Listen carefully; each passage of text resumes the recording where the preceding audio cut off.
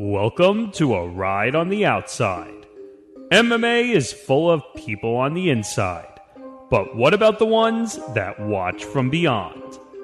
Welcome to the MMA Outsiders with Tom Albano and Zan Bando on the Empty the Bench Podcast Network.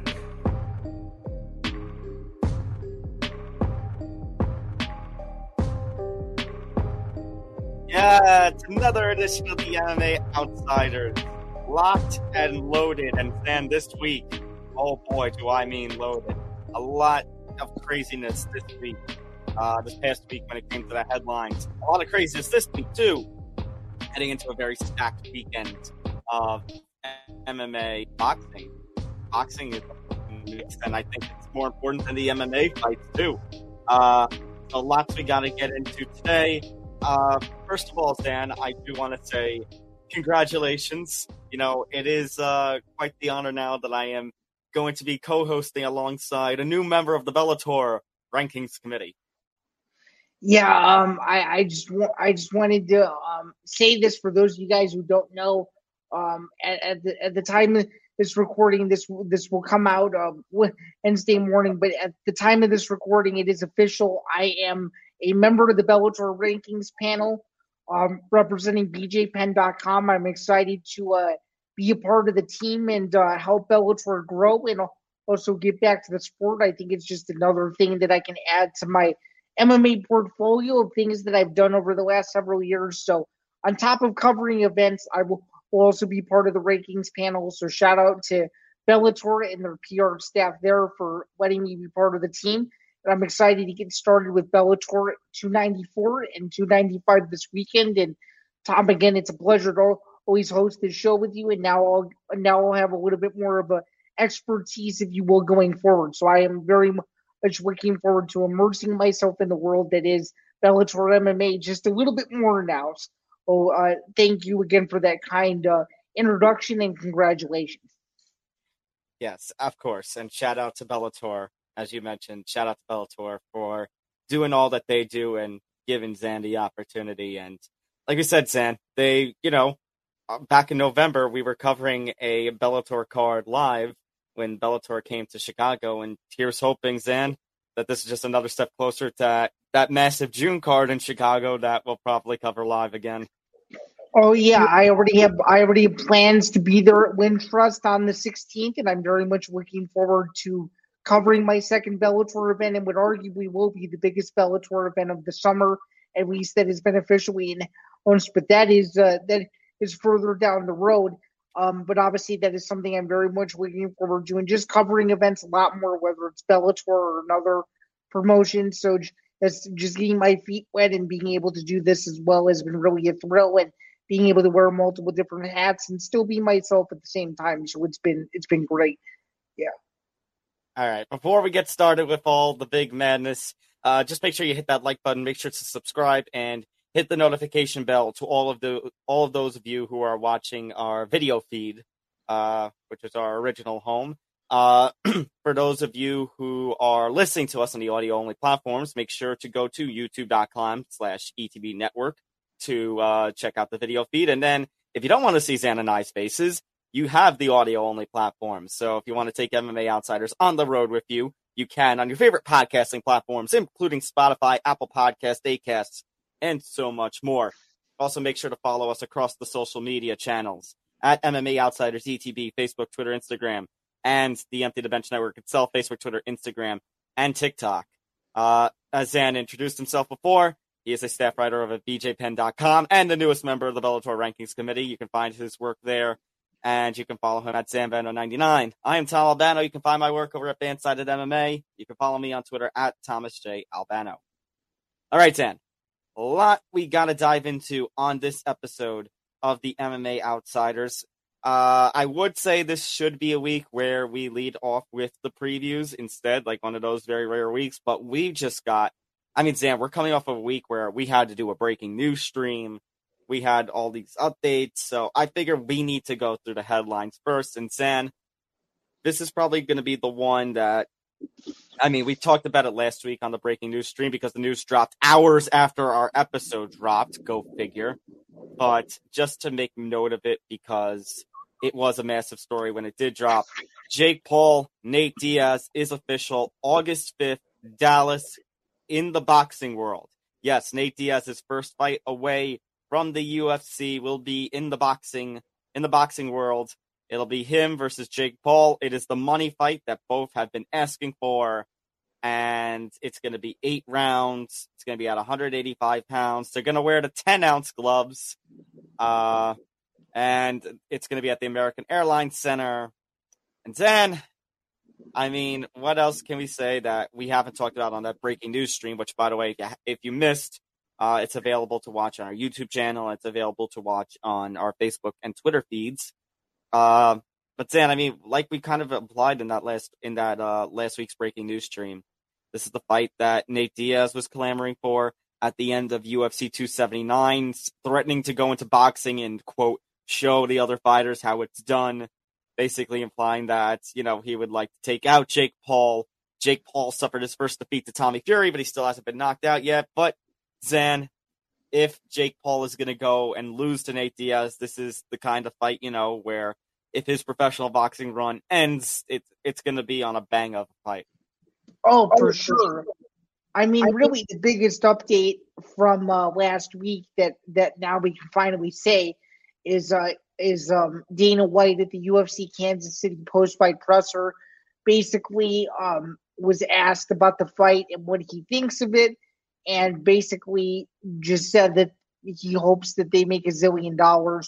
And that's really it was his only comment regarding the fight between these two, both of whom more so Diaz he's had more history with, but that's beside the point. The point I'm trying to make here is outside of what we spoke about last week. I think we made our predictions very clear. We're both picking Nate Diaz to win this fight. I'm pretty sure both of us have this going the distance, but I just think this is one of those fights where I think personally you're more excited about the buildup of what this fight is going to be versus the actual fight itself. And and I'm just gonna say this now. This isn't confirmed, but if I'm able to be there covering that in some capacity, that'll be one of the most surreal sporting events I've ever been to. But that's neither here nor there. But I will say though that if you're thinking about going to Texas or buying your tickets,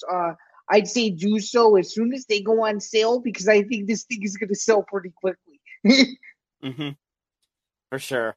Yeah, I mean, the fight itself is one thing, but the build-up is probably going to be... Sam, imagine what a press conference with these two is going to look like. The trash... Oh my goodness. Not just what a press conference would look like, but imagine what 2 press conferences would look like, because they have to do the initial one and then the one of the fight itself. Both of them are going to be action-packed, and you have Ariel Helwani also being a part of it, so it shouldn't be a circus of sorts, but it should be something where, you know, as I alluded to a week ago, twice, this is not the third time I'm saying it, but it's true. I'm going to keep preaching to the choir until the week of the fight.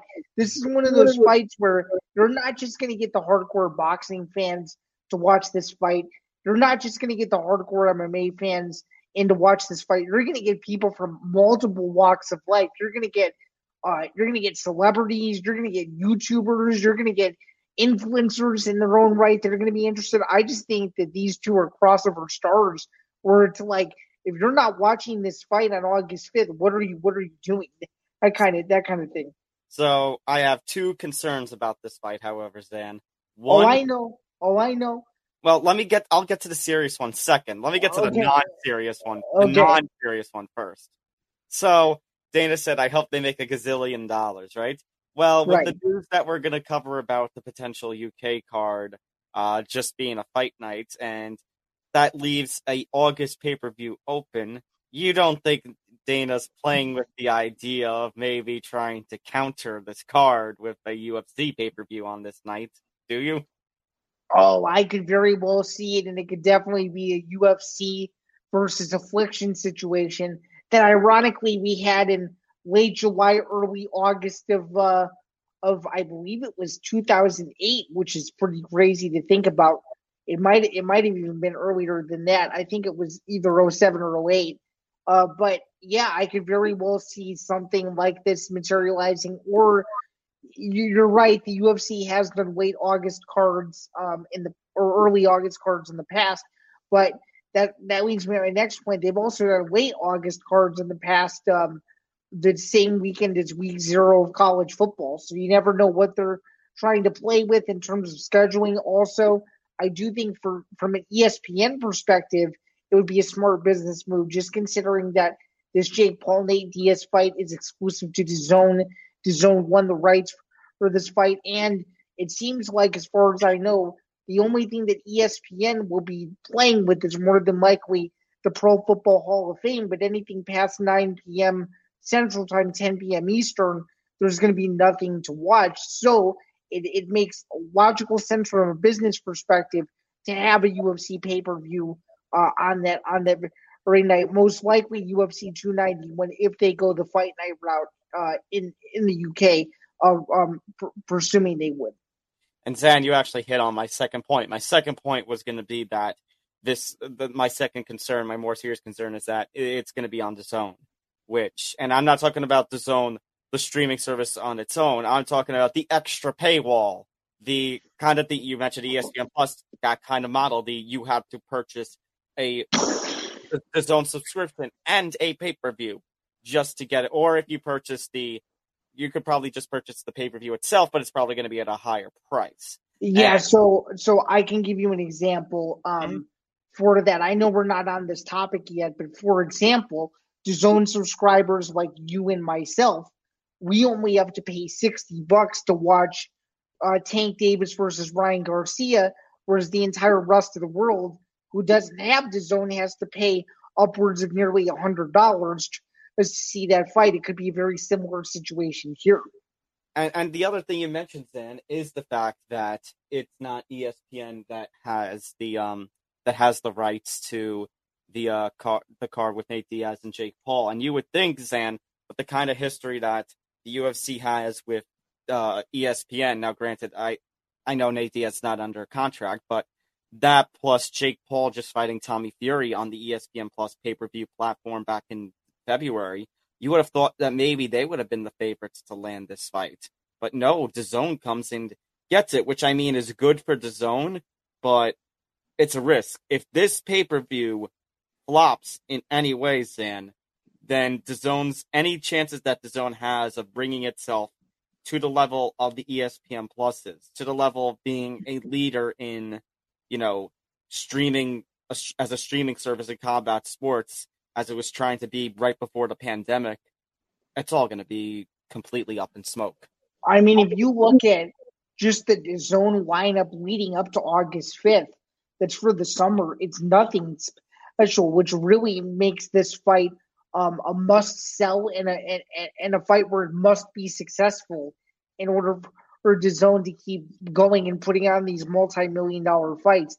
Because if you look at the schedule, like minus the Katie Taylor fight and minus the Canelo fight, there's nothing this summer that they have scheduled at the moment that's worth watching except for this on their own platform. So this makes this fight a much bigger deal than I think a lot of people realize from a business / streaming perspective as well. So very, very good point there. And you have to remember, you got to promote the living hell out of this, which I'm sure they're going to. I'm sure Jake Paul and Nate Diaz themselves are going to. And then secondly, you got to make it very easy for people to buy. You can't make them go through all the hoops. I know, Zan, that with the streaming service, for people like our age, it's fine and dandy. But anybody who is struggling with the streaming services, this one might be a little tough. Well, actually, I think this fight would also be on in-demand. Or anyone who would want to buy it through their TV, they probably could. Because if you notice, if you notice, the DAZN boxing pay-per-views are a little bit more lenient with the other ways outside of DAZN in order to watch it. But there's also that option too. I don't know for sure if it's on in-demand, but I wouldn't be surprised if that's what they end up doing, is another alternative. That's at least what they're doing for the fight this weekend with Tank and Garcia and with the Canelo Ryder fight. So you never know. Yeah. It's true. I'm sorry I'm constantly turning my head. The Rangers and Devils are on right now, and the Rangers just made it 2-0 before the halfway mark of the first period. So oh no, it's good. I mean, for those of you who have been living under a rock, the NBA playoffs and NHL playoffs just got underway in the last several days. The NHL as of Monday night, the NBA as of last week. So as you guys can tell, it's a sports extravaganza with NBA and NHL going on, with a ton of fights going on. There's always something to watch on almost a nightly basis, and that's this time of year is arguably the best time of year in all of American sports. That is every single year. And if you guys can't tell, Tom is a New York Rangers fan. I, on the other hand, am a Chicago Blackhawks fan. They are not in the Stanley Cup playoffs. Those are all of his allegiances. So in case you were curious, he's New York sports all the way, and I am Chicago sports all the way. That shirt is very cool. Chicago has not gotten up to the level of making a shirt like that, but I personally think that that's very cool. Yeah, one of the best gifts I've ever gotten is this kind of shirt. But yeah, just to wrap up that segment, Zan, I mean, I'm excited for that fight. Yes, I'm actually excited for a Jake Paul fight for once, just simply because, not because of him, but because of Diaz. I agree with you that this is probably going to be a Nate Diaz win, but I think the biggest point of all of them is it's a must sell. It must sell, and it must be a success if you're DAZN. Otherwise, it's not looking good for that company's future. Moving on to another topic that we talked about last week on our breaking news live stream, Zan. So John Jones versus Stipe Miocic will not take place at UFC 290.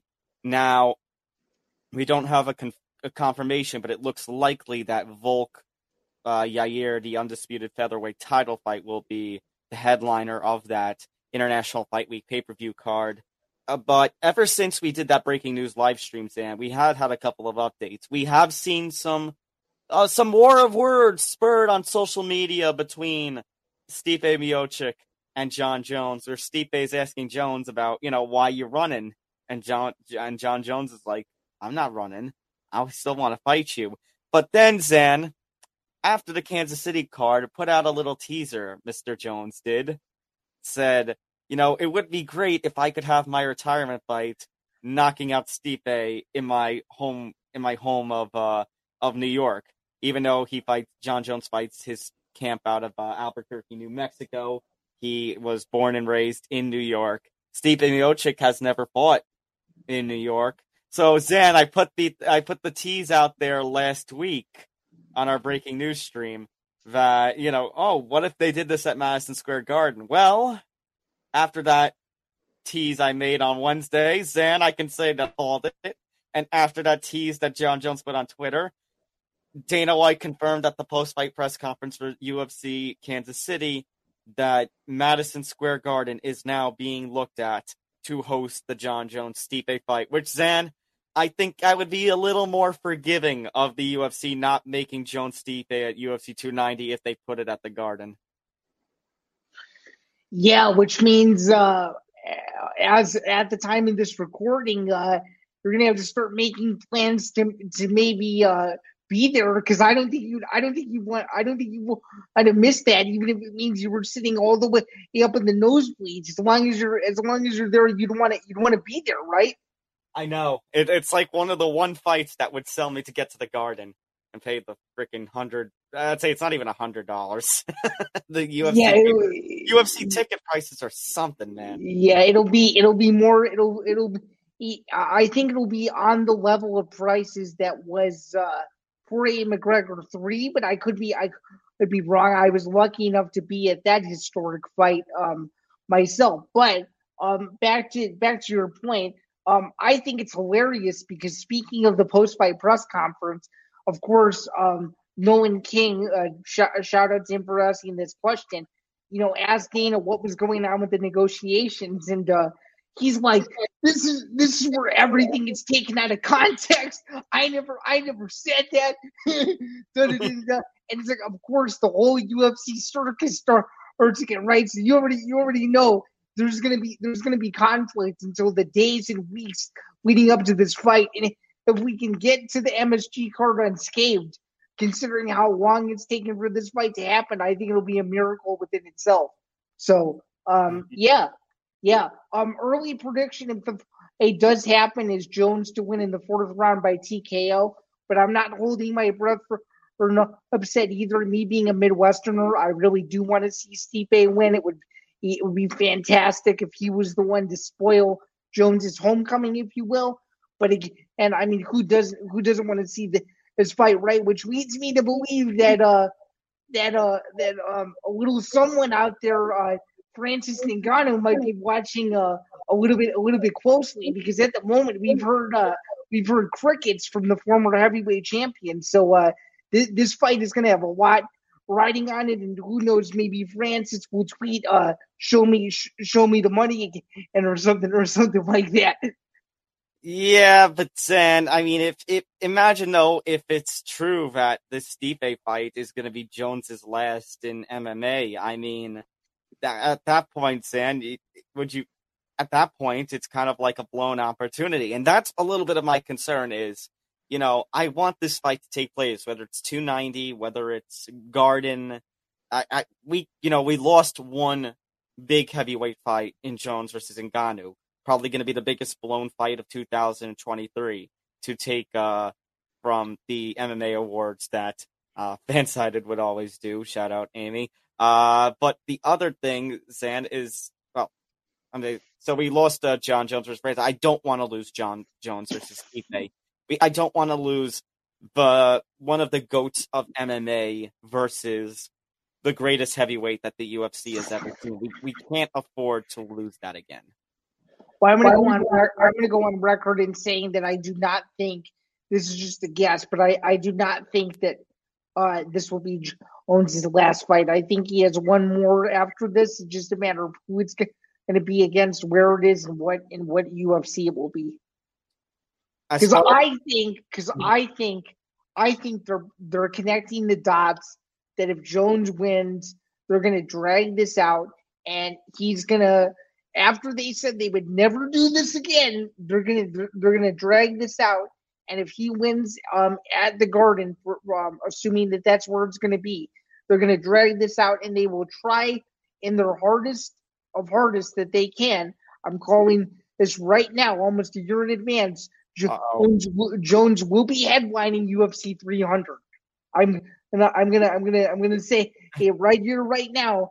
Jones will be headlining UFC 300, and it will be for a belt. Zan, two things. Number one, something interesting. You're saying, they're going to drag this one out. Here's my thought process. If we're teasing an MSG main event, already because MSG would always hold the cards in November. Right. You don't think if we're teasing that kind of fight already in April, that the MSG card will actually be in November? The reason I ask this is because I remember, I think it was at the end of last year or the start of this year, Zan, there was an early report that they were considering flipping the schedule starting this year, that the Garden would host a spring or summer card, and Barclays would start getting the fall card. Wait a second. Back to your original point. Could this, in your opinion, this fight take place the same night as? Oh my God! Could you imagine? Then I don't know if I can go to the Garden because I don't want to pass up on Jake Paul versus Nate Diaz. Could you imagine? Oh my God, that would be cruel. That would be both awesome and cruel for fight fans. That might be one of the biggest crossover nights in the history of fighting, period. All right, let me go to your prediction, Zan. Okay. If he headlines UFC 300, who is it more likely against? Okay. Francis Ngannou or somebody else that Jones has previously called out, Zan? And considering that there was a certain Endeavor WWE deal recently, versus Brock Lesnar. Well, hey, if anybody can make a deal, it's Dana White and Vince McMahon, and look at what they've done.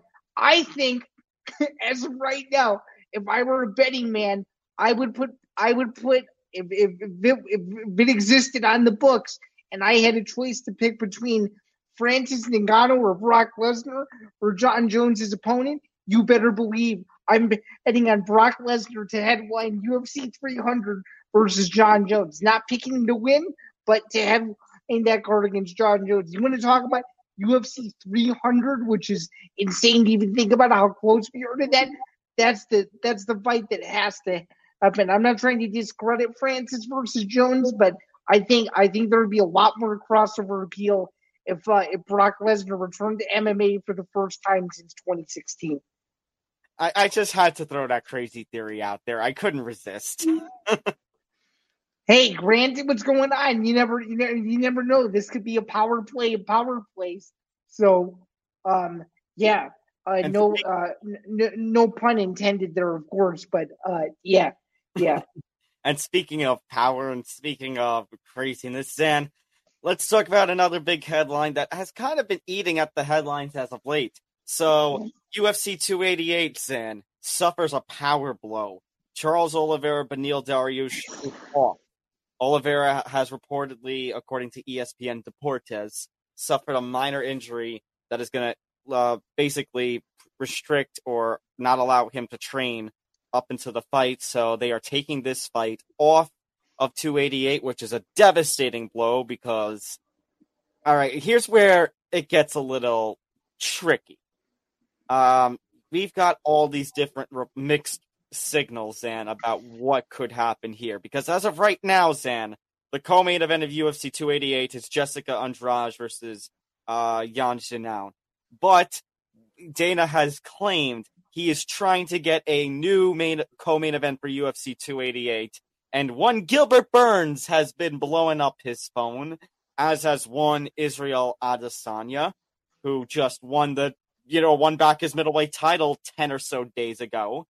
And then you've got Beneil. You got a report from ESPN Deportes that they're going to simply postpone the fight, maybe try to get it to the Canada card to give that card, a little boost under Amanda Nunes, Juliana Pena 3, which is also what Aaron Bronstetter reported as well.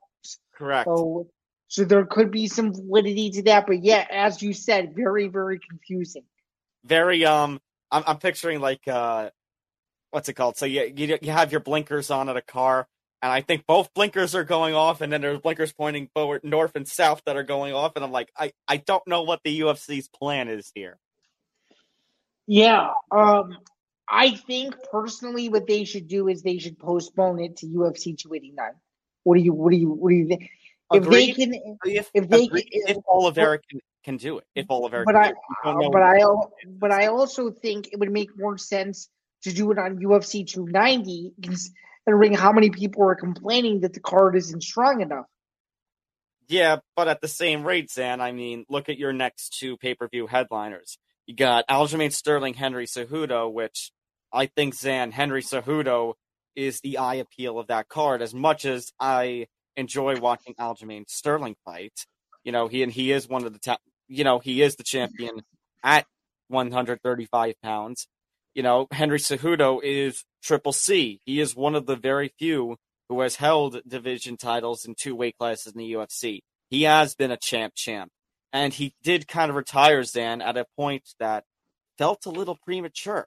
At the same rate, Zan, I don't know if I want, all due respect in the world to Jessica Andrade and all respect in the world to Yan Xiaonan, and their women's strawweight contenders fight. I really don't know if I want that to be a pay-per-view co-headliner, especially for a fight like Sterling versus Cejudo. I think I want a little more oomph to it. But Zan, that pales in comparison to the fact that 289 needs a boost because, again, we asked it last week, Zan, and I ask again, why the hell are we doing Nunes Pena 3? Yeah, I mean, it goes back to our original point. Obviously now it's no longer going to happen because Pereira is moving up to 205. But if you were considering doing a rematch for Adesanya Pereira again in MMA, it goes to show that their theory of doing a trilogy or not doing a trilogy, it's kind of a mixed bag.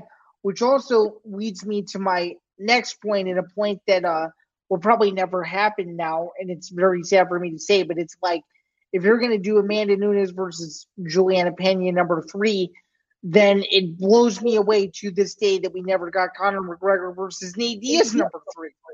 I know. I agree. But I totally understand where you're coming from, and obviously we're not here to preview that fight today, but even 2 months out, almost 2 months out to the day of the fight, and it just leads me to believe that fight's going to go. It's not going to go any differently than how the second fight went, which is even more unfortunate. Which also means that this main event, being off 288 is a bummer. But if 289 really needs a boost and Oliver is healthy, they have to make sure that fight happens. Because if you look at 289 holistically with who they have right now, it is not up to par with pay-per-views that they've had in the past, and quite frankly, not even close. So Zan, a little bit of a hot take, because you did mention recently. It's like I forget how many episodes ago, but we were talking about this fight, and we were like about Sterling Cejudo, that is, and you're like, oh well, I mean that's even if Sterling, shows up and doesn't pull out again. Zan, with the kind of circumstances that 288 has, they can't let that happen. Because here's a hot take for you, Zan. If Sterling versus Cejudo does not, for some reason within the next week is going to be off for one reason or another, I think the UFC, as much as I hate saying this for a somewhat local kind of card, tri-state area, then New Jersey hasn't had a UFC pay-per-view in a long while. If something happens to Sterling versus Cejudo, I don't think you can go through with 288. I think you're going to have to cancel. So for the first time since UFC 233, you think that they would cancel UFC 288? I think they would. What other choice would you have? No, I agree. I just wanted to make clear what you were saying. So does that mean that? So are you just saying they would scrap the entire card, or they would move the co-main event to the main event and move it to the Apex for a UFC Fight Night card? I could also see them, just for the sake of trying to get, especially if the ticket sales in Jersey are okay, if they can try to salvage it into a fight night card. But that's still a bit of a blow. And Zan, this is a blow enough. I think losing this fight was worse than losing Sterling versus Cejudo.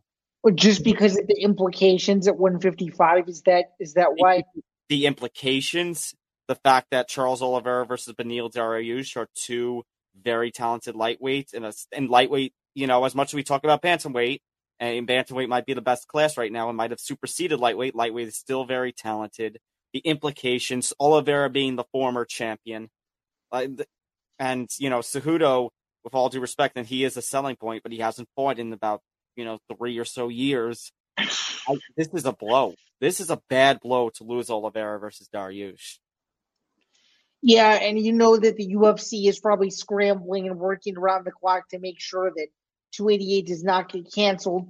I have to ask, because I actually don't know this answer. Were you ever considering going to UFC 288 to begin with? Firstly, no, and secondly, after losing this, I'm kind of glad I made that decision. Yeah, I'm glad. I'm glad for you too, but I just wanted to make sure, because it would be a bummer if you had tickets and then you found out that this happened. So yeah, this is the unfortunate nature of the MMA sphere. As far as what the UFC could be cooking, I mean, Zan, as you mentioned, Gilbert Burns is kind of blowing up the phone, calling out Colby Covington to essentially put the number one contender status on the line. We'll get to Colby in just a little bit, because we're going to talk about Leon in just a second. Gilbert had seemingly called out Bilal Muhammad, but Bilal Muhammad and Gilbert was apparently mad that Bilal, wanted a catchweight fight. Bilal is claiming that, obviously, Zan, that this is true, that we are coming off of Ramadan. Ramadan is finishing up, and Bilal Muhammad observes Ramadan, which means this is kind of like the Khabib thing, Zan, where he doesn't fight during Ramadan and Bilal actually explained in a tweet that because he doesn't eat during the day, because with Ramadan you don't eat until sundown, basically he doesn't go as hard in training. And obviously he hasn't had the ability to do the weight stuff yet, the weight cutting. Very, very well said. I mean, the thing is, I mean, I have to admit it, and I'm excited for you to play it. But I guess with news this bad, and I'm trying not to laugh when I say this, but sometimes. Okay, hang on 1 second. Where is it? Let me check off the loop box so that way it doesn't start looping over and over again. But San, yes, this is a case where. One more time there, buddy. I know I said I'd turn off loop, but one more time. Sometimes these things happen in MMA. Unfortunately, this is nature of the sport. Yeah, I mean, Tom, at this point, to salvage the fight, realistically, do you see this taking UFC 289? And please, I apologize. I was half paying attention. What was your previous question regarding Gilbert Burns and him with this call out? Basically saying, what the heck is the point? Like, what the heck are they going to do? What if Gilbert Burns is truly going to be in a new very short notice co-main event? What could they do with him? Because he's calling out Bilal, but Bilal, like we said, says he doesn't want to take fights right now because he has had the full training because of Ramadan, which Zan actually might kind of explain why we've been talking about Bilal Muhammad being the the odd man out in the 170-pound discussion, because he's been coming off of Ramadan and hasn't had the full fight, full training experience yet. That could very well be the case, considering that people who do practice that do not eat from sunrise to sundown. That's why, Zan, it was always a rule. It was always a rule for Khabib when he was fighting. He would never fight during Ramadan. Right, exactly, yeah. Colby Covington, but I mean, if you're Colby, here's the situation where if you're Colby, and I'll get to this, Zan, when we talk about the Leon Edwards news in just a second, because there's a situation on that kind of front too.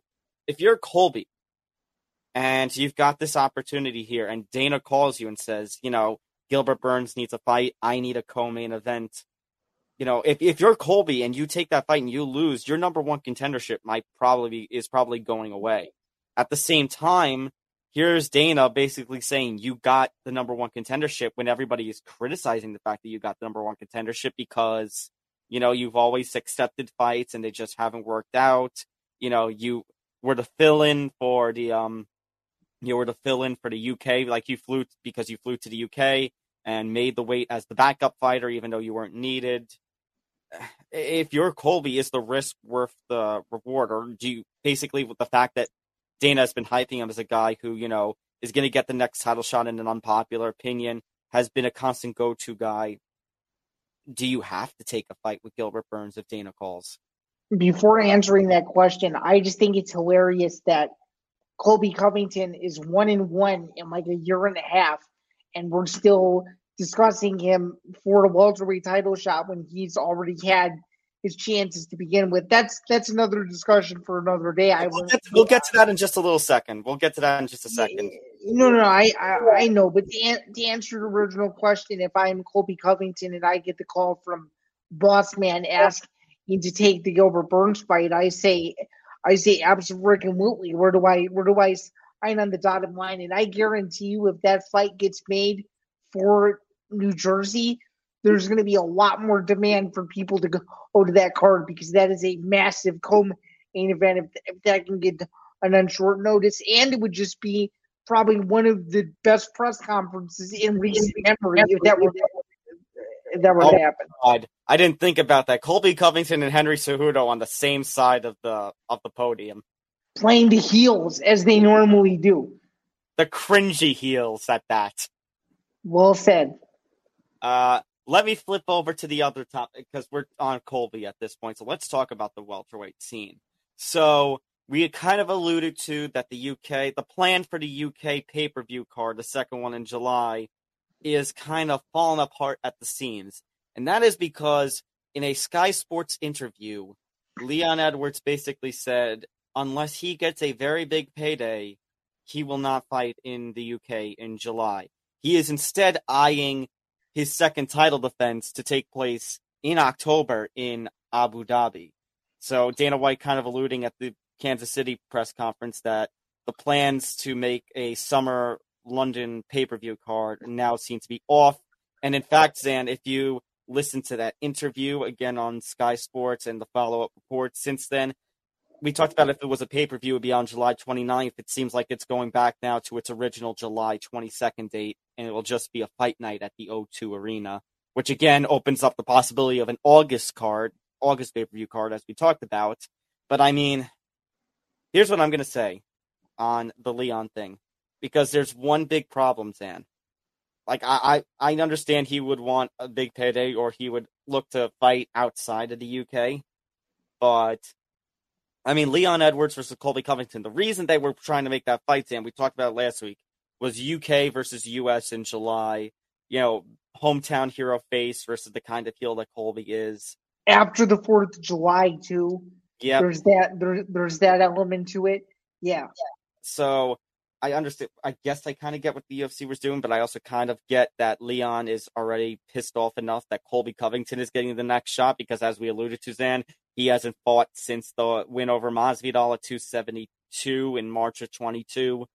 But here's the thing about the Abu Dhabi card. You know, as much as the UFC stacks it, like, you know, the lower weight classes go first and then the heavier weight classes for multiple title fights, you know this would be one of those rare cases where it couldn't be that way. Leon Edwards would have to be a co-main event.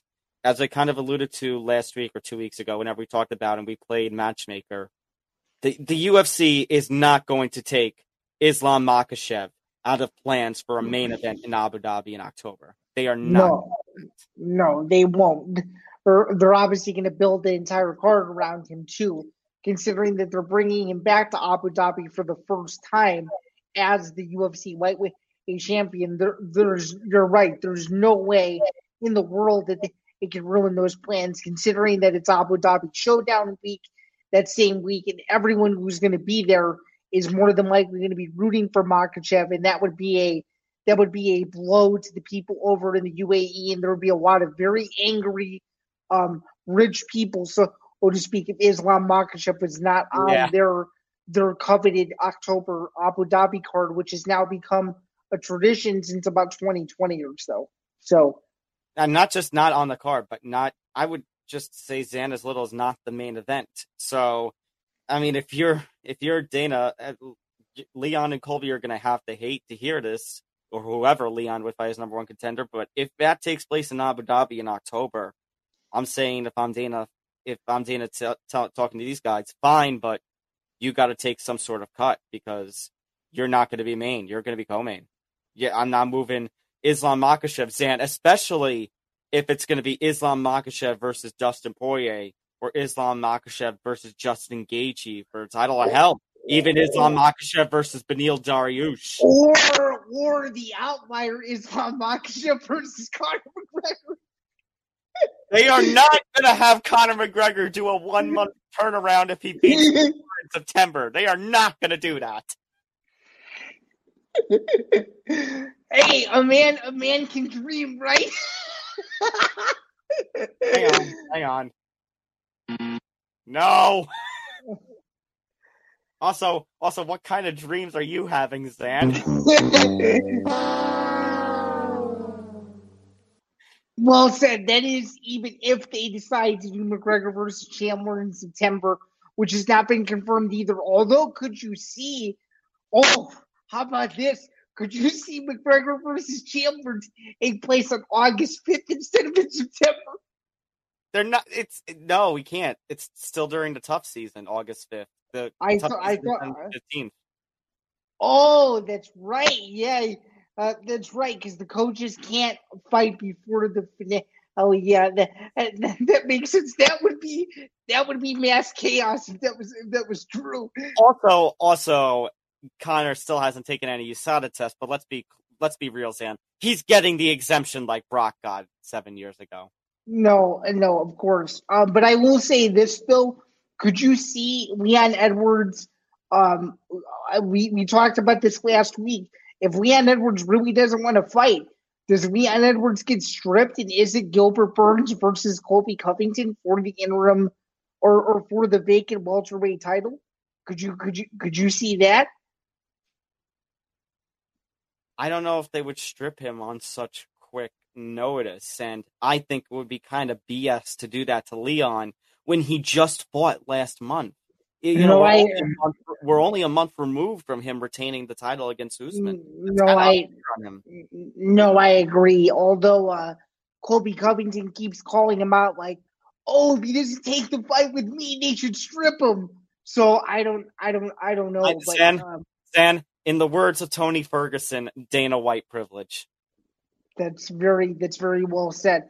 Nonetheless, do you think Leon Edwards versus Colby Covington happens this year, let alone in late July? Is it gonna happen this year? Leon is going to.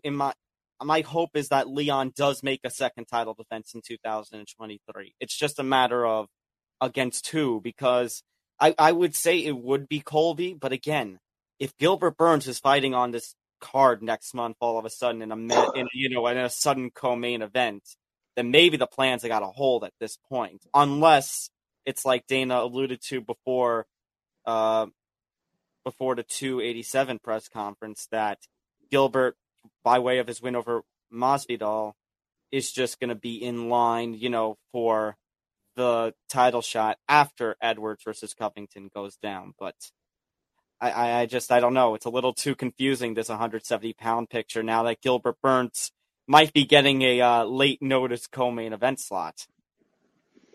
Yeah, I mean, I don't think Gilbert Burns cares. He wants to fight as much as possible, and this isn't a name you haven't heard in years. But if Gilbert Burns does fight, he'd be entering Krzysztof Soshinski territory. And I know I'm going back a little bit, but Krzysztof Soshinski a long time ago did compete on UFC 97 and UFC 98 back-to-back pay-per-views in 2009, and he won both of them. Let's see if Gilbert Burns, if he does get a co-main event slot, could do the same thing about 13 or so years later, which is crazy to even think about. But I had to throw that in there for any of the OGs listening at the moment, because that is something that probably most people do not even know. So Zan, actually, let me throw one last point before we get to our reviews and previews. Sure. Let me take that kind of question that I had at the end of the last segment and put it here. Let's say somehow, some way, Leon and the UFC agree. Okay, we'll do an October card, or even September if they're going to be co-headlining, McGregor Chandler. And Leon says, okay, I'll take the cuts. And the UFC agree, it'll be a co-main event under. If you're Colby Covington, same kind of situation. After Dana has done all this hyping for you and saying you're always taking fights, do you turn down the cut just because, you're not going to be the main event? Or is it still a situation where you have to take it? No, I think you have to take it. And does Colby Covington seem like the kind of guy who cares if he's the main event or co-main? Because in my opinion, and I could be wrong, I don't know him personally at all, so I don't want to speculate. But it seems to me like with the way he carries himself, I don't think he would carry either way. As long as he's getting You're saying that as long as he gets the title shot. Yeah. Okay. Yeah, and a paycheck too, of course. Yeah. Okay, fair enough. All right, so I guess that kind of answers my question there.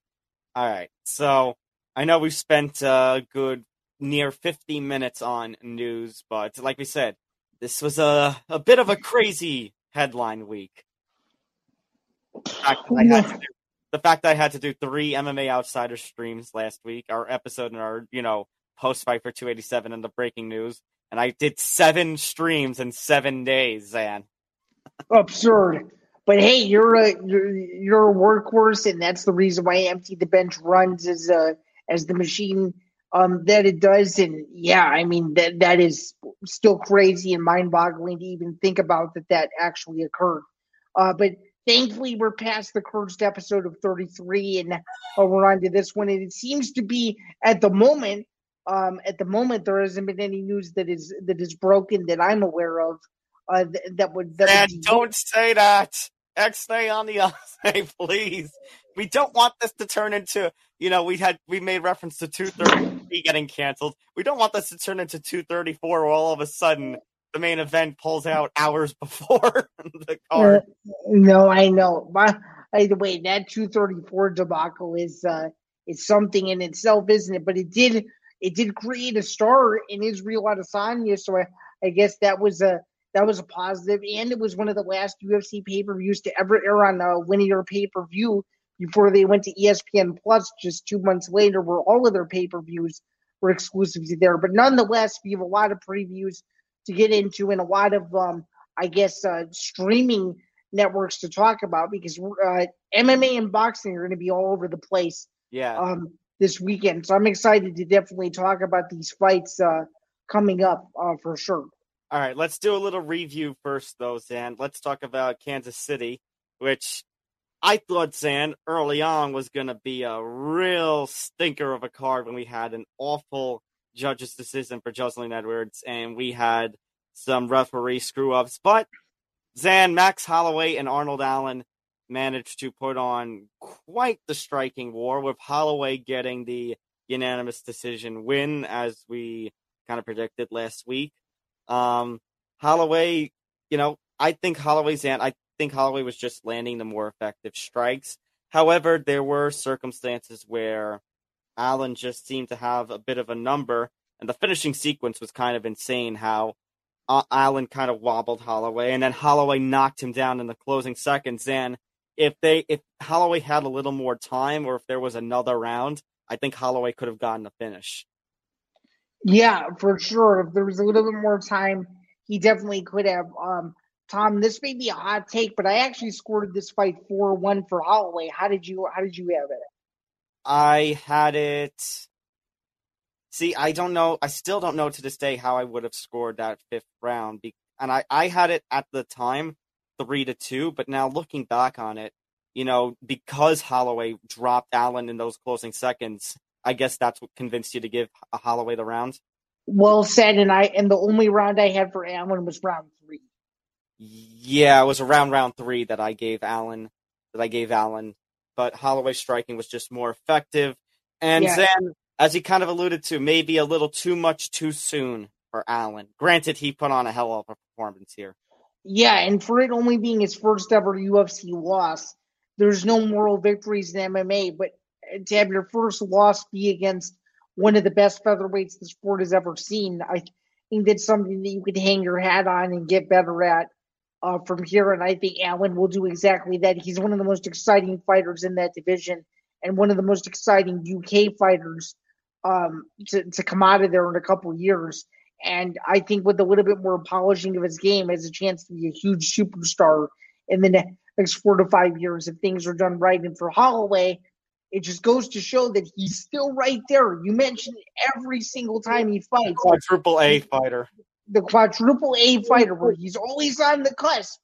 And as I alluded to in an assignment for graduate school a couple of days ago, once you run into the man, it's an uphill battle. And now it looks like if Volkanovski can get past Yair Rodriguez, Max Holloway will be running into the man again for a potential quadrilogy, which to me, Tom, as a fan of the 145-pound division, you could give me Volk versus Holloway 100 times, and I would not be disappointed. This performance showed me that he is still right there and one of the best featherweights in the sport, not only today, but one of the best featherweights of all time and a surefire UFC Hall of Famer without a shadow of a doubt. Yeah, for certain. As far as a quadrilogy goes, then, I mean, I don't know. It was a 3-0. It's a 3-0 sweep. Granted, the second fight was filled with a lot of controversy, but Volkanovski clearly won that first and third fight. I don't know if you're going. You can argue for a quadrilogy off of just one win, especially off against somebody who was coming up for your number one ranking, or I believe a number two ranking, as we just lost Zan's camera for a second. But with Holloway's kind of ranking, my point is, I think Holloway still needs a couple more wins to make the argument for the quadrilogy. And he threw out something very interesting, Zan, in the post-fight interviews, calling out the Korean Zombie, Chen Sung-jung, who we assume had his last. The Korean Zombie had his last chance at a championship in the UFC last year, losing pretty cleanly to Alexander Volkanovski, and now it's assumed that the next fight that Korean Zombie fights is going to be his retirement fight. I mean, Zan, I can't think of a better way for the Korean Zombie to get a send-off than a fight that I have, been nervous for as a fan of both guys, but excited for in the same rate. Max Holloway versus Korean Zombie would be a really fun fight to make. Might have been more fun a few years ago, but still fun now, and a good send-off for Zombie. Absolutely. You want to talk about legendary wars that Korean Zombie has been in? One that comes to mind is obviously Leonard Garcia in the WEC. This would be another one of those. And yeah, if Holloway's down to do it, and they want to do it in China, also it would be an absolutely insane spectacle. And I think one of the biggest UFC international cards ever. Or if they even do it in Japan, that would be absurd. But yeah, great performance by Holloway. And Tom, overall, this card, after it just felt very underwhelming going into it, this card was fantastic. There were some really good fights on this card. A lot of entertaining finishes. Ed Herman and Zach Cummings both retiring. That was probably the moment of the entire card, where the two of them fought, had a good fight, and they both retire afterwards. Zan, how did you feel about Bill Algeo, the next fight, and Clay Guida, the fight after that, doing fake retirements of sorts? I know Dana didn't like it, but personally, I thought it was absolutely hilarious and for some amazing social media content. What did you think? I kind of had a chuckle with it. I mean, I guess I understand Dana's point of trying to not take away from the moment, but it did give me a little bit of a chuckle. And Clay Guida, I mean, I could have seen it being his last fight. Oh, I could have seen it being his last fight as well. And as we both said, Garcia was going to outclass him, and that's exactly what he did. And without a doubt, that's Garcia's biggest win in terms of a reputable name of his entire career. And yeah, I mean, shout out to Clay Guida for always hanging in there and always giving the fans what they paid for. And yeah, overall, it was a very entertaining card, and they'll definitely be back to Kansas City or a place somewhere similar, because I think they did good business there. It obviously was not a sellout, but the gate was good and the fights were entertaining, and yeah, it was a good card for sure. The crowd was pretty lively, and it was packed very early on. Usually, people trickle in, but there was quite a crowd even during the prelims. Yeah, and given my experience, depending on how good the prelims are, I usually trickle in halfway through myself. Or that was surprising just to see the crowd into it. But hey, when you haven't been back to Kansas City in however long it's been, it's still pretty cool. So, yeah, sure. Good call. I do think I gotta give it. Go ahead. Sorry. I was gonna say about the Dana and his comment. I do think, combine this with what we talked about with the 287 press conference. He's been a little uptight as of late. Yeah. I think I don't know. So this is just speculation. I think personally that he's being told to maybe run a tight ship, because there's a new sheriff in town with this new TKO thing. And I was gonna ask if you think this is some Ari Emanuel influence. I think there's, I don't know if it's Ari, but there's some influence or someone to like, hey, you gotta be careful, because they know that the MMA media, maybe not us two, we're pretty smart, but they know that there are some MMA media members that know a lot more than they think they know, and that's probably what they're worried about. So, Zen, swerve. Vince McMahon actually is going to be one of Dana White's bosses. After all, he is going to imagine a UFC press conference and Vince McMahon walks out. that would be a spectacle that I would. That would be one of the most surreal things I've ever seen in my life. I would be praying the night before or praying weeks before that I was somehow there to witness that with my own two eyes, because I think I would be more so in awe than anything. I don't know if I would have any questions. I would just want to watch it. But yeah, I totally see where you're coming from. Overall, good card. I have to give this card. I'm actually going to be generous and give it a solid A. I really like this card. I think the couple of bad refereeing and judging early on kind of brought it down for me a little bit. I enjoyed it. I don't know if I enjoyed it as much as I enjoyed 287 though. I'd probably say, if I'm being generous, it's the same A minus B plus kind of range I gave 287. Okay, well, was this the best UFC Fight Night card of the year so far? As far as I can tell off the top of my head, probably. But Zan, I'm scared because I'm looking at that April 29th card at the Apex, and it looks like such crap. But you know what that means, Zan? The fights are going to be unbelievable. It's going to become the fight card of the year. I mean, hey, when you got Song Yudong as the headliner, there's no way that fight isn't going to be boring. Right, I forgot they made that official. The new main event. They did. Right. That's going to be unbelievable. That might be. I can't believe I'm saying this, but that might be the greatest fight in the history of UFC Fight Night Apex history, and I'm not joking about that either. This is Dana White. That was Dana White putting up a Hail Mary, and well, I mean, they have it. They have it. It's on target now. It's just onto them to deliver the touchdown in the cage on April 29th. No, that's very well said. Another Apex Never Die card coming up here in about a week or so. Apex. We also had the PFL closing out their first leg of the regular season. Olivier Alvin Mercier versus Shane Burgos. Not the kind of fight I was expecting. I was expecting more of a striking war like we saw with Holloway and Allen. But OAM, they were more calculated, which I could kind of understand. But once OAM Zan kind of got to Burgos' back in the second round, it seemed to be, all OAM. Although Shane Burgos kind of had a scare in those closing seconds where, kind of like what we said with Holloway, that if Burgos had like another minute or so, maybe he could have pulled off that unbelievable finish of Alvin Mercier, and I would have gone absolutely nuts if he had pulled that off. Yeah, which would have been, without a doubt, the craziest PFL finish in the history of PFL. But yeah, overall, a good performance by OAM.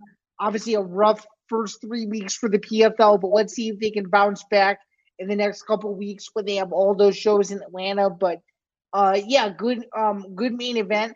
I'm going to be entirely transparent and tell you that I missed the entire card. I did catch the highlights after the fact, but yeah, I mean, from the looks of it, the undercard looked very entertaining. So remember, this was a weird circumstance where we had post-limbs and no prelims, but yeah, even the post-limbs, from what I saw, very entertaining. The main card itself was quite... Yeah, meaning... Sorry, Zan, this is definitely the best event of the first string of events for the 2023 season. This was kind of, like I said, it's still a disappointing first leg, but this was kind of a better note to end on. Yeah, what I meant by undercard was the undercard of the main card. I knew that I knew that there were post limbs. I was using the word undercard interchangeably in a sense there. So hopefully that clears that up. But yeah, good performance by OAM, and it'll be interesting to see where the PFL goes from here with their next leg of shows, which actually should get better considering who's still left and what's to come. That's for sure. Yeah, for sure. All right. So let's go into our previews, Zan. A lot we got to talk about here. Let's talk about, Zan, the big one, the big kahuna. No, not the Bellator Hawaii cards. Gervonta Tank Davis versus Ryan Garcia for the WBA regular lightweight championship, because the WBA still, credit that it's getting rid of all its interim titles, but we still got to have the super and the regular and the... Did they do the silver or did they do the gold? I think or they do both. Yeah, they do both, but don't they put more emphasis on the silver one for whatever reason? Yeah. So don't be surprised, Dan, when we have next the interim WBA Pokemon Diamond and Pearl championship. Sponsored, of course, by Zuffa Boxing. And then, if we're going to have it sponsored by Zuffa Boxing, that means we got to have it sponsored by Crypto.com as well. And, it's Prime. Prime, Fortune favors the brave. All of a sudden, they reinvest back into corn nuts too. Oh my God, I forgot about the time the UFC had corn nuts as a sponsor. Corn nuts, power to the core. Oh, you got me in a mood today. Back to the order of business here. I think I've told you this for about 2 months. Tom, I have been so excited for this fight. You have absolutely no idea. I cannot wait. This is gonna be fantastic. Oh, I can't wait because I think that Gervonta Tank Davis, for those of you who don't know him right now during this podcast episode, if you watch the fight on Saturday, I'm almost certain, 99.9% certain that you will know Tank Davis is by the time the fight is over Saturday night at T-Mobile in Vegas. I just think that his confidence is at an all-time high. I think that he's in Garcia's head. Garcia is very impressive, but I don't think he has the resume that Tank Davis does. He's looked very impressive in his last couple fights, especially his knockout against Raleigh Romero was very impressive. I just think Davis is on a whole nother level, and I actually think he gets it done within the first 8 rounds. Very entertaining fight, but I just think Tank Davis has a no-care attitude, and I think he's going to go in there looking to viciously hurt Garcia. And I'm not saying Garcia can't give him a good fight, because he can. I just think that Tank's level of confidence and just energy and the way he's carried himself. Even the grand arrivals from briefly what I was looking at today, he just looks loose and ready to go. The stare downs a couple months ago, I just think he's in a different zone, and I think he's going to show it on Saturday again. Tank Davis, round 8 TKO. It should be a fight for the ages, and I think you're going to see a lot of happy people on one side and a lot of angry Garcia fans on the other.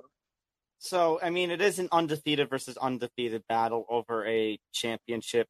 This is the kind of fight you want for boxing. Garcia currently, I believe, ranked number 6 by ESPN in their lightweight boxing rankings. Garcia is the actually former interim WBC lightweight champion. 7th round finish of Luke Campbell at the start of 2021. Then didn't fight for about 15 months.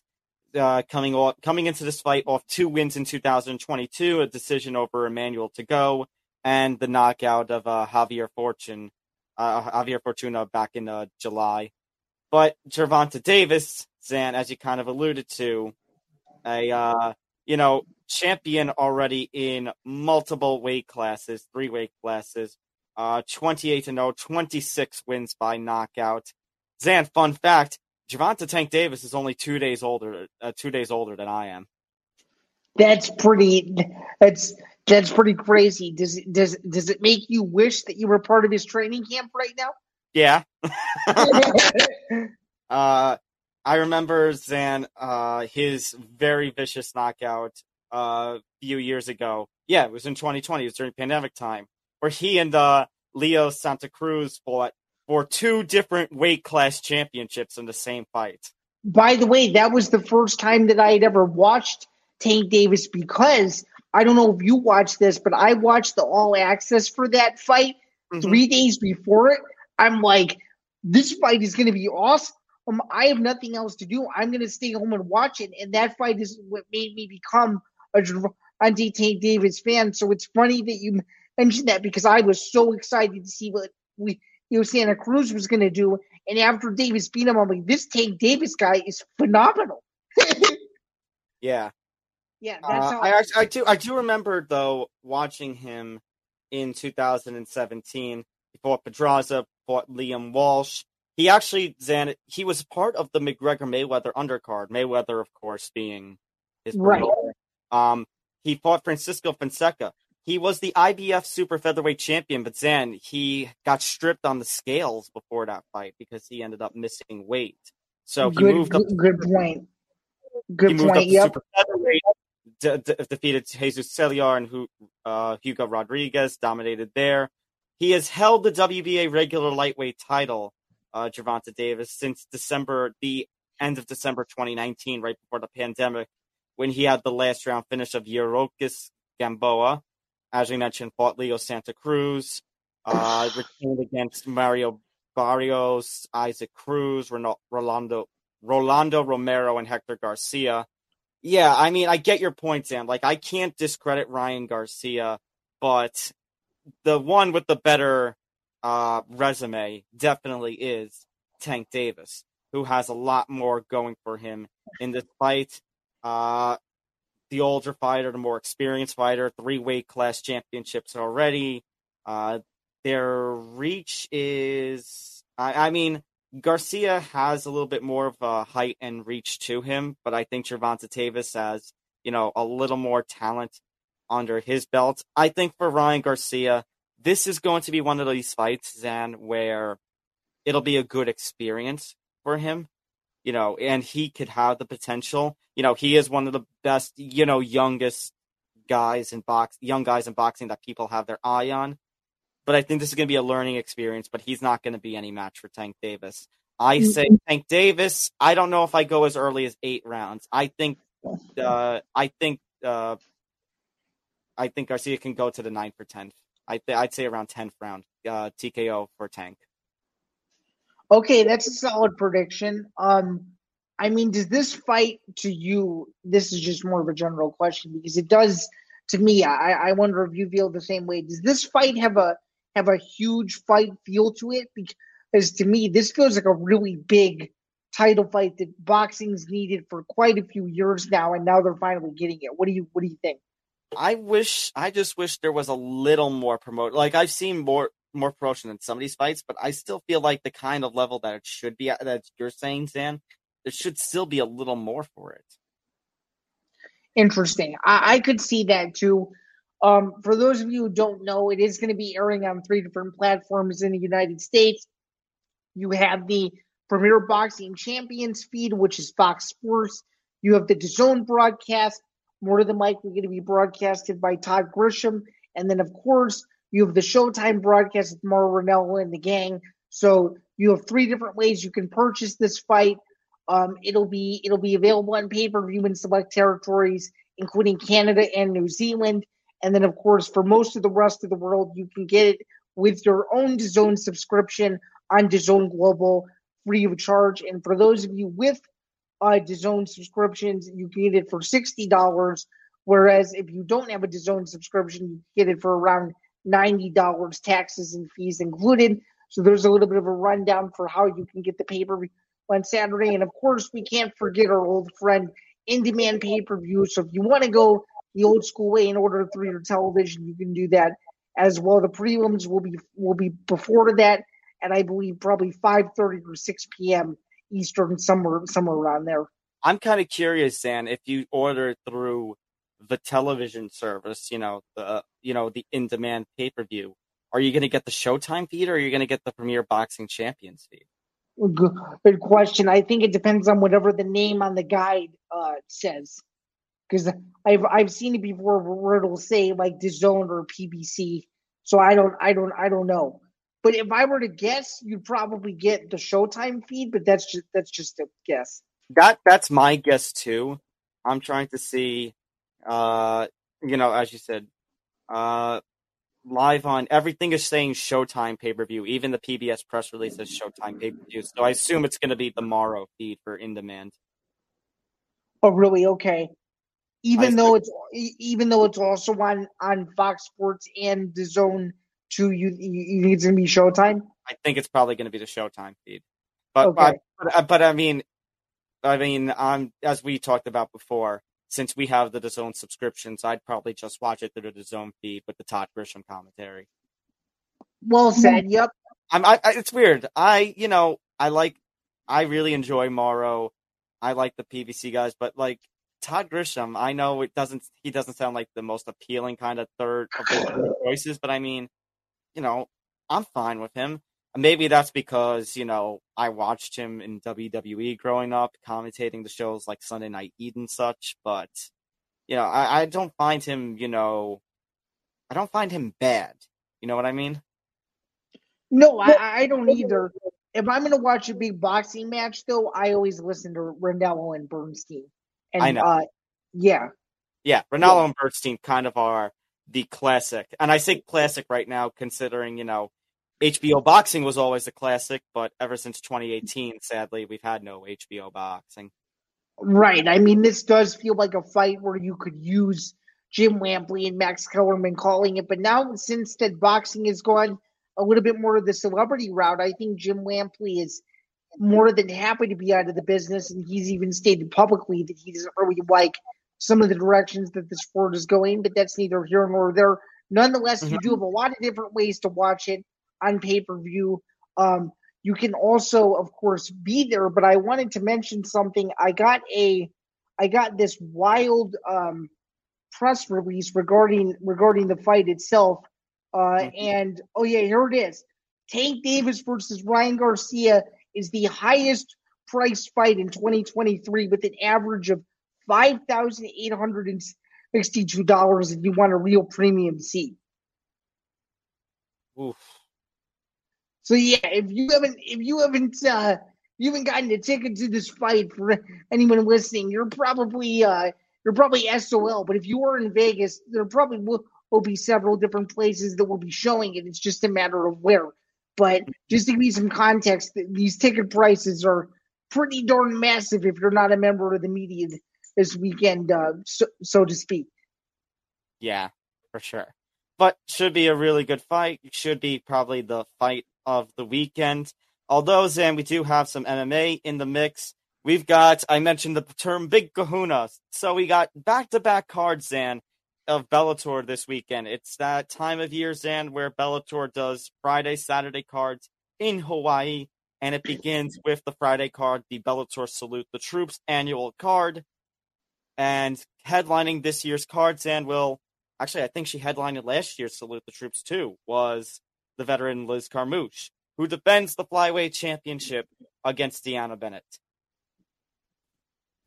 Yeah, I mean, do you think that this is one of those fights where if Deanna Bennett wins, are we talking about her as one of the best flyweights in Bellator history?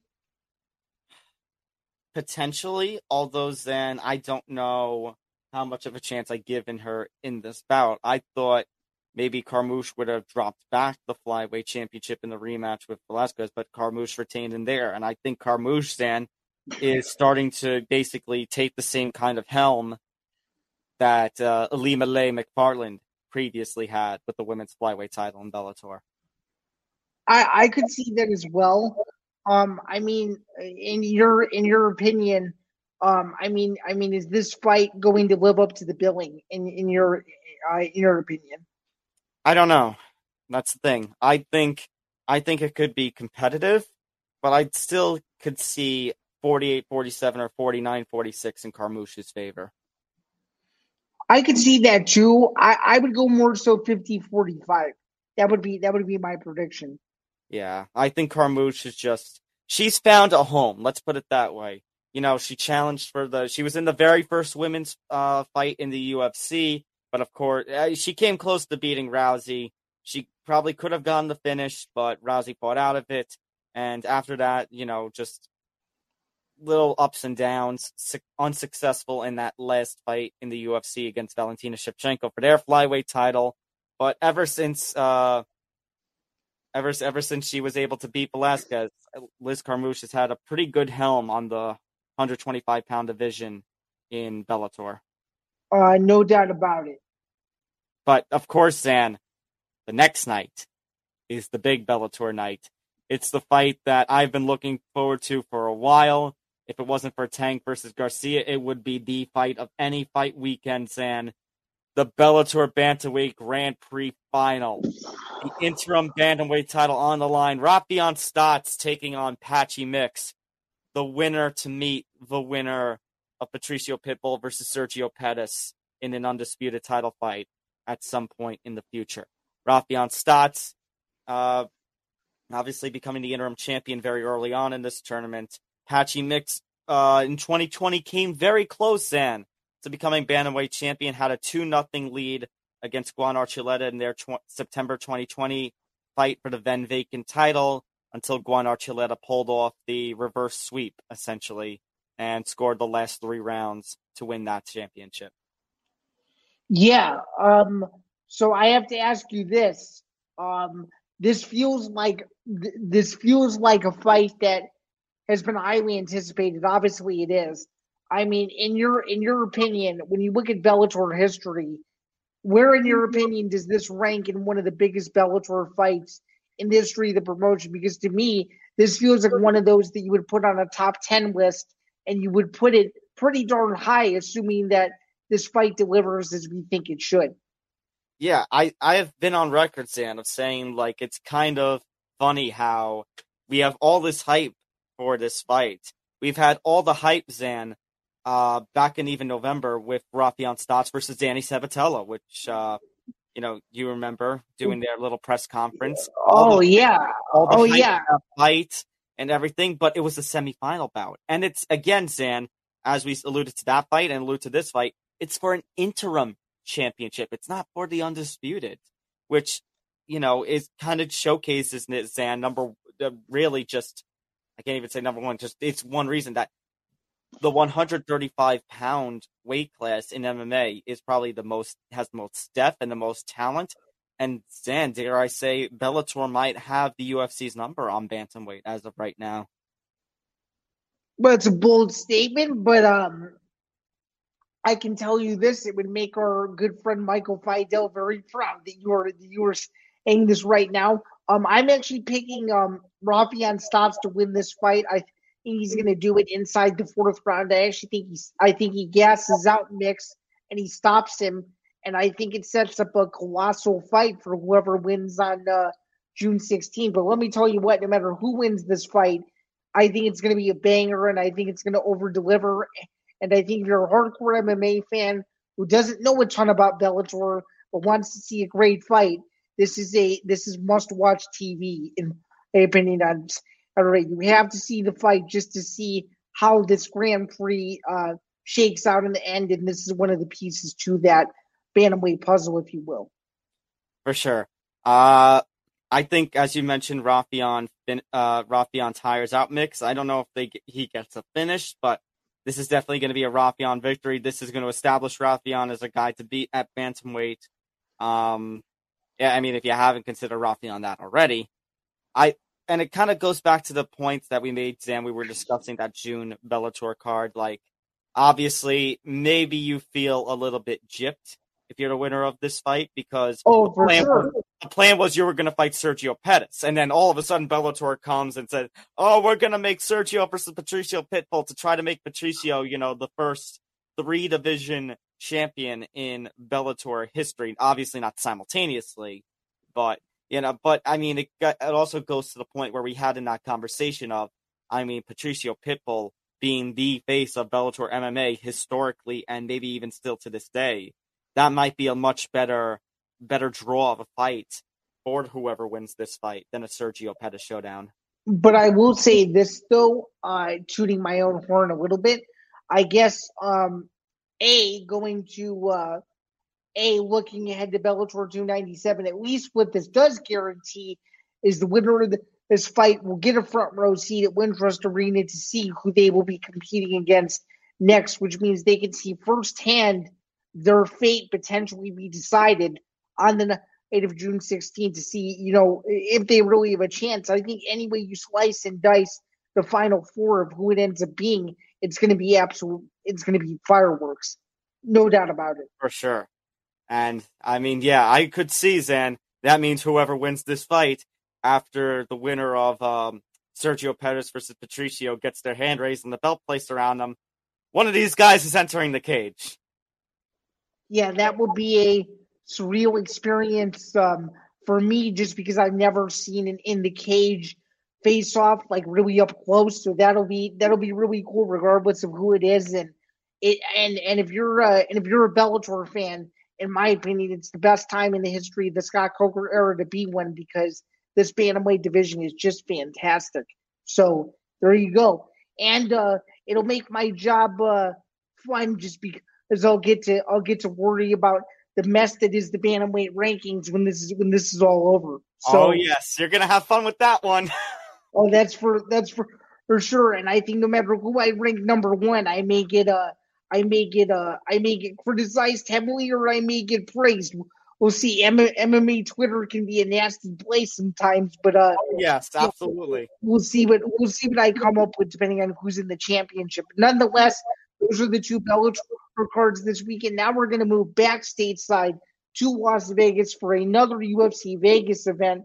This time headlined by the heavyweight fighter Sergey Pavlovich. I'm so happy we're at the Apex. And of course it's at the Apex. Of course it is. Sergey Pavlovich versus Curtis Blades. Well, I mean, Zan, you can say the winner of this fight might stake their claim for being next in line for either Jones or Stipe. Yeah, that's true. And as much as I am a Curtis Blades fan, as much as I am from Chicago, I think Pavlovich is going to out-wrestle him, and I actually think he's going to win a decision. What do you think? I'm going to second that. Pavlovich by decision. I'm certain, Zan, the UFC also might be hoping for Pavlovich to win this fight. Yeah, for obvious reasons.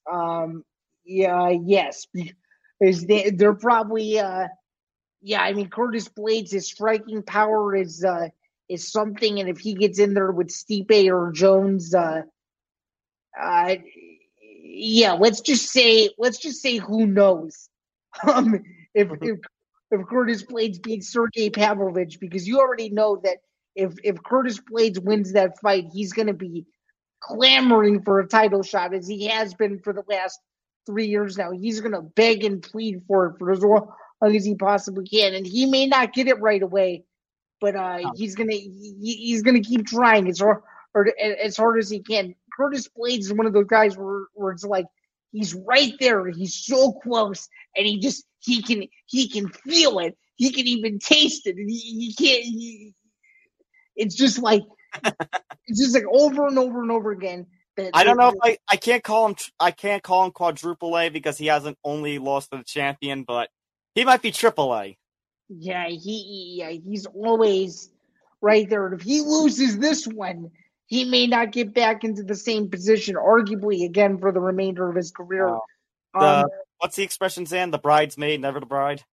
Yeah, that is the expression for sure. That's the only fight worthy of talking about on UFC Vegas 71. We're sorry to everyone else who's competing. It's just, in our humble opinion, the UFC is low on the totem pole in terms of events this weekend, but we will go full force for the UFC's new main event next weekend, which should be very, very exciting because once that fight was announced, I think you and I were jumping for joy a little bit because there's no way that the April 29th main event with Song Yudong is going to be boring. I can say that for sure.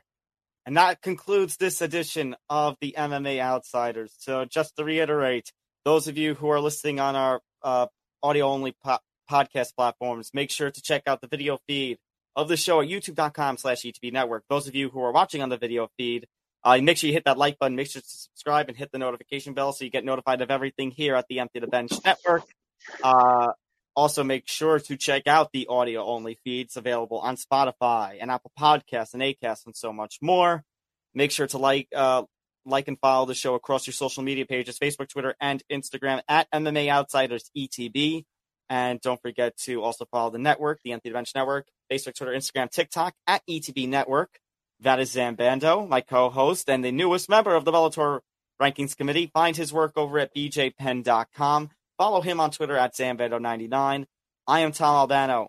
You can find my work over at Fansided MMA. You can follow me on Twitter at Thomas J. Albano. And yeah, I think I've hit on everything. So Zan, action-packed weekend. This should be a lot of big fun. Can't wait to talk about it all and review it next week. Oh, absolutely. And again, we just wanted to give a shout out to everyone on Twitter this past weekend for interacting with all of our tweets during UFC Kansas City and kind of skyrocketing our Twitter a little bit. We appreciate each and every last one of you. We appreciate you tuning in on the MMA Twitter sphere again. And everyone who checked out your interview with Online Song last week. Yeah, thank you to those who listened and or watched that exclusive. That should be a thrill when he competes on a fifth against Fan Wrong in Colorado. We'll be getting more of those exclusives in the future from One Championship, Bellator, and PFL, we hope. But until then, thanks again for tuning in to yet another edition of the MMA Outsiders. And, of course, this has been episode 34. We'll be back with a whole lot more next week. And, again, we thank you guys for tuning in. And, of course, before we get out of here, as we always say every single week, be Joe Pyfer. Be Joe Pyfer. Yes. Be Joe All right. Pyfer. That's Zan. I'm Tom. We'll see you next week. Take care, everyone. Take care, everyone, and enjoy the fights. We'll see you back here, same time, same place, and thanks again.